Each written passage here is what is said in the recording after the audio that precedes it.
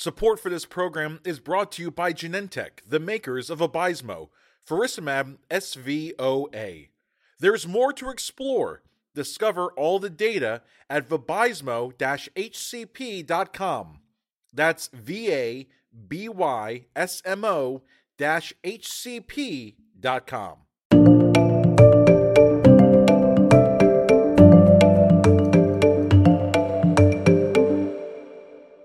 Hello, and welcome to New Retina Radio Journal Club with VBS. I'm Basil Williams at the University of Cincinnati and Cincinnati Eye Institute, and we have a wonderful panel here today to speak about diversity in clinical trials. So first up, we have Karen Jang Miller at UMass Memorial Eye Center. Thank you for having me. Great to be here. Absolutely. And next we have Kat Talcott from Cleveland Clinic in Cleveland, Ohio. Thanks, Kat, for joining us. Thanks for having me. Great to be here. All right. And then last but not least, we have M. Ali Khan from Mid-Atlantic Retina in Philadelphia. Ali, thanks so much for joining us. Thanks. Great to be here. Oh, fantastic. So the goal of today is to summarize a couple of journal articles that we have, and then we'll have a panel discussion as well. And so the first article we're going to talk about is Expanded Clinical Spectrum of Pentosan Polysulfate Maculopathy, a Macula Society collaborative study. It's by Niraj Jain et al. For the Macula Society Pentosan Polysulfate Maculopathy Study Group, and it was published in March of 22 in Ophthalmology Retina. So Karen, would you like to summarize this paper for us? Yes, thank you so much, Basil. So like you said, this is a multi-institutional retrospective study that explores the spectrum of clinical manifestations of pentosan polysulfate sodium maculopathy, or PPM. Pentosan, as you might not know, is a commonly used medication for interstitial cystitis, which is a chronic pain syndrome of the bladder. These cases from the paper were gathered by members of the Macula Society. It included if they detailed typical imaging features of PPM, which included on fundus photography, macular hyperpigmented spots, yellow-orange deposits or patchy RP atrophy. Fundus autofluorescence showed hyper and hypoautofluorescent spots in the posterior pole, and OCT showed focal thickening or elevation of RPE with associated hyperreflectance or near-infrared reflectance from imaging. The mass reviewers were used to confirm the diagnosis, and in total, 74 cases were included for the study. So some key results, the median age at diagnosis was 62 years for these people. It was a predominantly female cohort, and the median duration of exposure to pentosan polysulfate sodium was about 14 years. The median cumulative PPS exposure was 1.5 kilograms. However, 4 cases did report less than 0.65 kilograms cumulative exposure. The presenting symptoms are most often decreased or blurry vision and prolonged dark adaptation, and a minority of people had no symptoms at all. Some novel findings to note from this paper were that there was one case where findings were only seen on near infrared reflectance imaging, and it wasn't seen on fundus photography or fundus autofluorescence, which suggests that near infrared reflectance imaging might be a very sensitive detection tool for this type of maculopathy. There was one patient with highly asymmetric disease, and then 2 patients had prominent vitelliform deposits reminiscent of pattern dystrophy. And there were also higher rates of macular CNV and CME that were reported in this paper in comparison to other studies in the past. So the overall recommendations from this paper was that yearly monitoring is indicated, and cessation of the medication with diagnosis of toxicity is encouraged. So thanks so much. That was a fantastic summary. I want to throw it over to Kat for a second. Can we get some of your reactions to this paper? Yeah, thanks so much. Yeah, I thought this was a really interesting study. As the author said, it's the largest series of PPM, which I think is very powerful.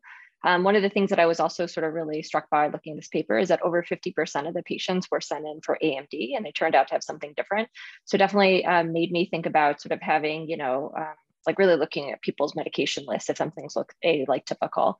And then I think the last thing to sort of keep in mind is, this is a case series of PPM that was sort of sent in by like retina specialists. So I think you have to keep in mind that these might tend to be like more advanced, like manifestations of the disease. So, I think there's some limitations to looking at a case series like this, but overall, I think really helpful information. Oh, those are some wonderful points. Thanks so much. So I think we'll move the discussion along to our next paper now, which is titled Redefining the Spectrum of Pentosan Polysulfate Retinopathy, Multimodal Imaging Findings from a Cross-Sectional Screening Study. And the authors are Andrew Dew and et al. And this paper was accepted in March of 2022 in Ophthalmology Retina as well. So Ali, would you like to discuss this paper a little bit? Yeah, sure. Thanks, Basil. So similar to the prior paper discussed, this was a case series of patients from the University of Wisconsin, of patients who were identified to have taken based on their EMR or had past prior exposure to pentosan polysulfate sodium. And it was a collaborative study between the ophthalmology department and also the urology and OB-GYN departments, which I thought was a good way to do it because those are the departments that typically, prescribe those medications for interstitial cystitis. So the patients, they were contacted, and 39 overall patients agreed to be part of the study, in which they came in for, medical history, color fundus photography, autofluorescence, and OCT. And the patients were divided as either having definite toxicity or questionable toxicity based on their OCT and autofluorescence findings. And overall, the mean visual acuity at baseline was actually quite good. It was 20/22, and the mean ppm dosage was 282 milligrams, and the cumulative dose was 915 milligrams over a period of a mean 8.8 years. And they found that actually 41% of eyes had evidence of toxicity. And of those, 31% were classified as definite toxicity, and the remainder were questionable toxicity based on the reading center criteria for OCT and autofluorescence findings. And similar to the prior discussed paper, they had some major themes they noticed on the imaging, particularly on the SD-OCT. They noticed interdigitation zone abnormalities and flying saucer defects, which might be reminiscent of, say, Plaquenil toxicity. And more so that 67% of the eyes had some abnormalities outside the central subfield or beyond the arcades, meaning it was not just central macular changes, but also more peripheral. So their main points was that, this percentage, 41%, was higher than reported in prior series, and were not just in the central macula and could demonstrate actually changes beyond the arcades. And they did consider, considering a lower threshold for diagnosis of PPM and perhaps screening annually at 500 milligrams of cumulative dose exposure. Yeah, so that's a fantastic summary. Thanks so much. Once again, we'll turn it over to Kat to hear any thoughts you have on this article. Yeah, I think this was a really interesting paper as well. I really appreciated how the authors really tried to sort of clarify what image findings you can see with PPM, and sort of come up with a more robust way of approaching these patients. And so I really appreciate that effort to sort of better clarify what is toxic and what is not. One of the questions that I had, though, is sort of how they defined what is toxic. And they basically did that by if patients had findings on OCT and autofluorescence, which I think is a little different than what we would necessarily do in practice. Like if we think about things like Plaquenil, we say that people have problems with Plaquenil if they have findings on OCT, but not necessarily if we don't have, access to other tests. So I was sort of interested to hear the other people's, your thoughts a little bit on sort of what that definition of toxicity meant and how that applies to how we see patients. Oh, that is a fantastic question. And I think that will kind of be something that we'll get into in our panel discussion just after the break. So to everyone in the audience, we'll take a quick break. And then when we come back, we will start off with Kat's questions. Talk to you soon. All right, welcome back to New Retina Radio Journal Club with VBS. Once again, I'm Basil Williams. I'm here with Karen Jang Miller, Catherine Talcott, and Emily Khan. And so we're going to be talking about some of the clinical relevance of the two papers we just discussed before the break. And one of the last things that we touched on, Kat asked a fantastic question about how each of us kind of define what toxicity is in this kind of scenario. So before I give my thoughts, I want to give Karen an opportunity to kind of say how she would define toxicity in this scenario. Sure. So I use multimodal imaging in order to define toxicity. So I use a combination of the OCT, the fundus autofluorescence, and I use the fundus photography for documentation moving forward to see if there are if I see toxicity, if there's any worsening and progression on it. So I think that's, similar to other diseases that we screen for maculopathy, like for example, for Plaquenil, using fundus autofluorescence as well as OCT in the visual field. I think it's pretty important as the OCT can often look like other retinal pathologies. And so it's helpful to have the whole picture with all those imaging modalities. Yeah, I agree completely. I think the only thing that we do additionally is we do an Amsler grid test for a lot of our patients. That's kind of in the standard routine workup. And so that may add a little bit of information, but perhaps not as much as some of the other imaging that you mentioned. Ali, you definitely have an opportunity to answer that as well. But I kind of also wanted to throw it to you. We talked a little bit about screening in these situations. And I was really interested in hearing your thoughts about if you think screening is a good idea and when you would initiate screening in this scenario.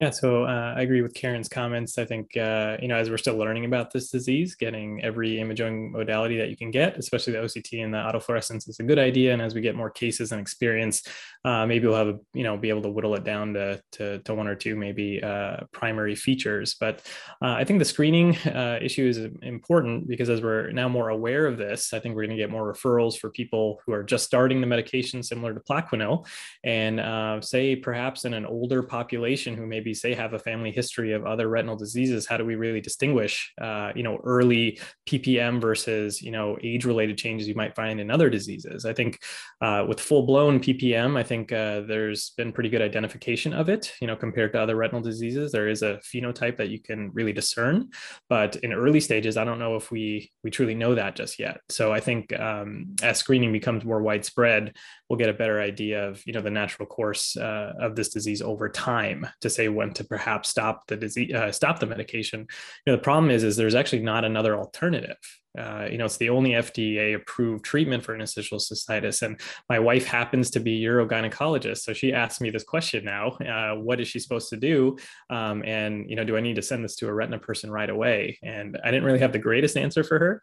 We just say, yeah, we just tell them to stop it, but that's easy for us to say. I think with earlier screening, we're going to have to get experience with earlier toxicity, and how to do that. I don't think is borne out yet, but the second paper we discussed, and I think is in line with the Macula Society paper, and also recent FDA label change that if you've had a 500 milligram cumulative dose, you are supposed to be screened annually. So I'm not the greatest at calculating doses. I don't know about you guys in your EMRs. So I'm going to leave that part up to the urology and OB-GYN departments to kind of guide me. But if someone comes in, I'm just going to get an OCT and autofluorescence. They come back in a year, and I think as we get more experience, that might change, similar to Plaquenil. I think those are some fantastic points. So, Kat, one of the things that you had mentioned earlier is the idea of assessing patients who are on this medication at an earlier time point, so that way we can assess, if there are any findings. Do you have anything in your EMR that kind of pops up to say a patient is on this medication? I know that we don't have anything like that where I practice, and I kind of brought that up as something that might be interesting, but I was curious to know your thoughts. Yeah, I think that's a really good point. We actually have been working on instituting sort of a stop measure in our system. I have the benefit of being at Cleveland Clinic, where most of our patients who see us for ophthalmology get all their medical care at the Cleveland Clinic.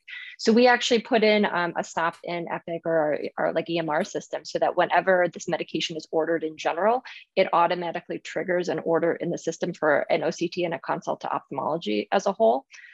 So that hopefully moving forward, we're sort of able to start screening everyone who's put on this medication.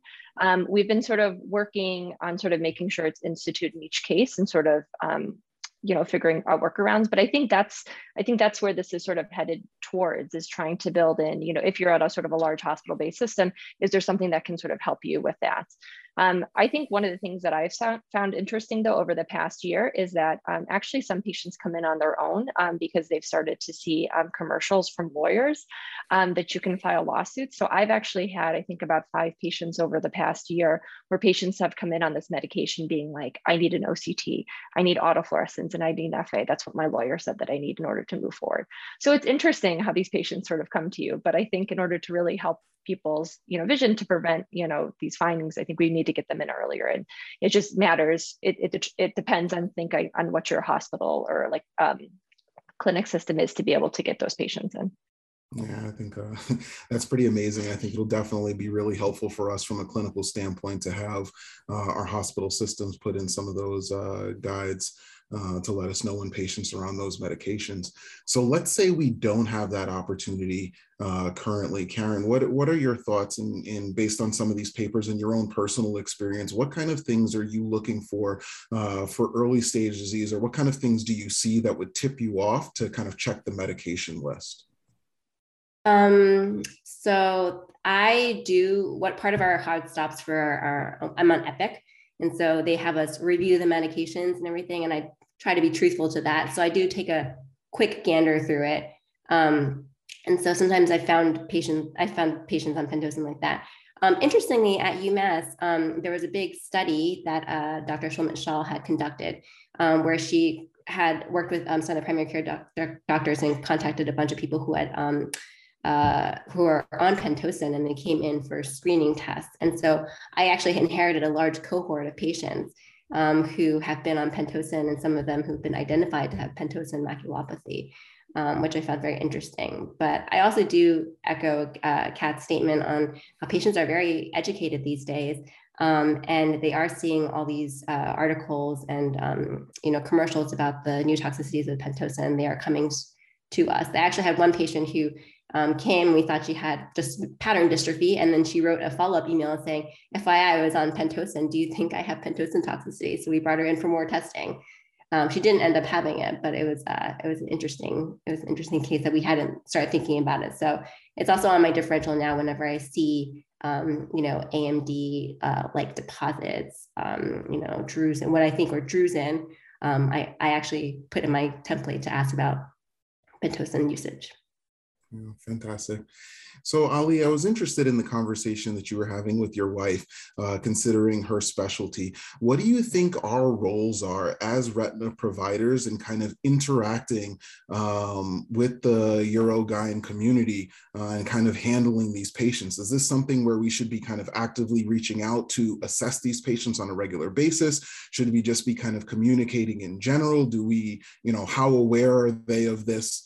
And things like that.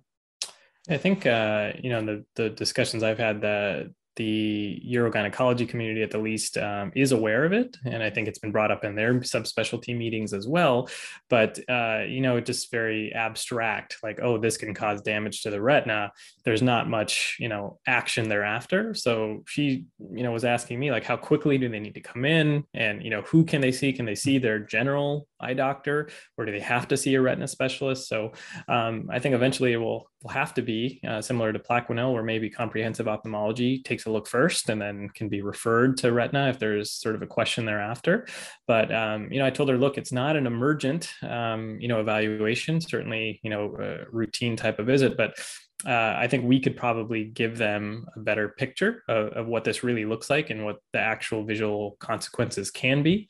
And I think hopefully that'll start, a dialogue similar to what we might have with rheumatology and Plaquenil. Yeah, I definitely agree. And I think when I have these patients come into my clinic, saying that they're on this medication and they heard about it, I do try and reach out to their physician just to let them know that they came in asking about it, just to kind of open the doors of communication as well, see if there's anything additional that we could be talking about. So if you see somebody on this medication, Kat, and you see just kind of a small deposit, kind of a vitelliform like lesion, is that something that's going to push you to stop the medication, or would you evaluate a little bit more, continue to watch? How would you approach that? Yeah, I think that's a really good question. And I think the Macula Society, paper brought up some interesting points that you can sort of see those sort of atypical findings in some patients. Normally with my sort of, in general, intermediate AMD, patients, my follow-up is sort of Q6 months. So if it's just a vitelliform lesion and I don't really see a lot of other findings concerning for it, I might at that visit be more likely to get sort of supplemental imaging, so to get like an autofluorescence. But if it's just a vitelliform like lesion and my suspicion, for PPM isn't that high, I might just continue to watch them for like another visit, maybe see them back in like 3 and 6 months to see if there's any progression on the imaging. If they've been on like the medication for a very long time, or, they have, another retina problem or their vision is compromised in some other way, then I might have a lower threshold for just recommending stopping right away. But if it's just a vitelliform lesion, I think at present, I'd probably, watch closely instead of just stopping at the initial visit. Yeah, I think that makes perfect sense. So thank you all for such a wonderful discussion.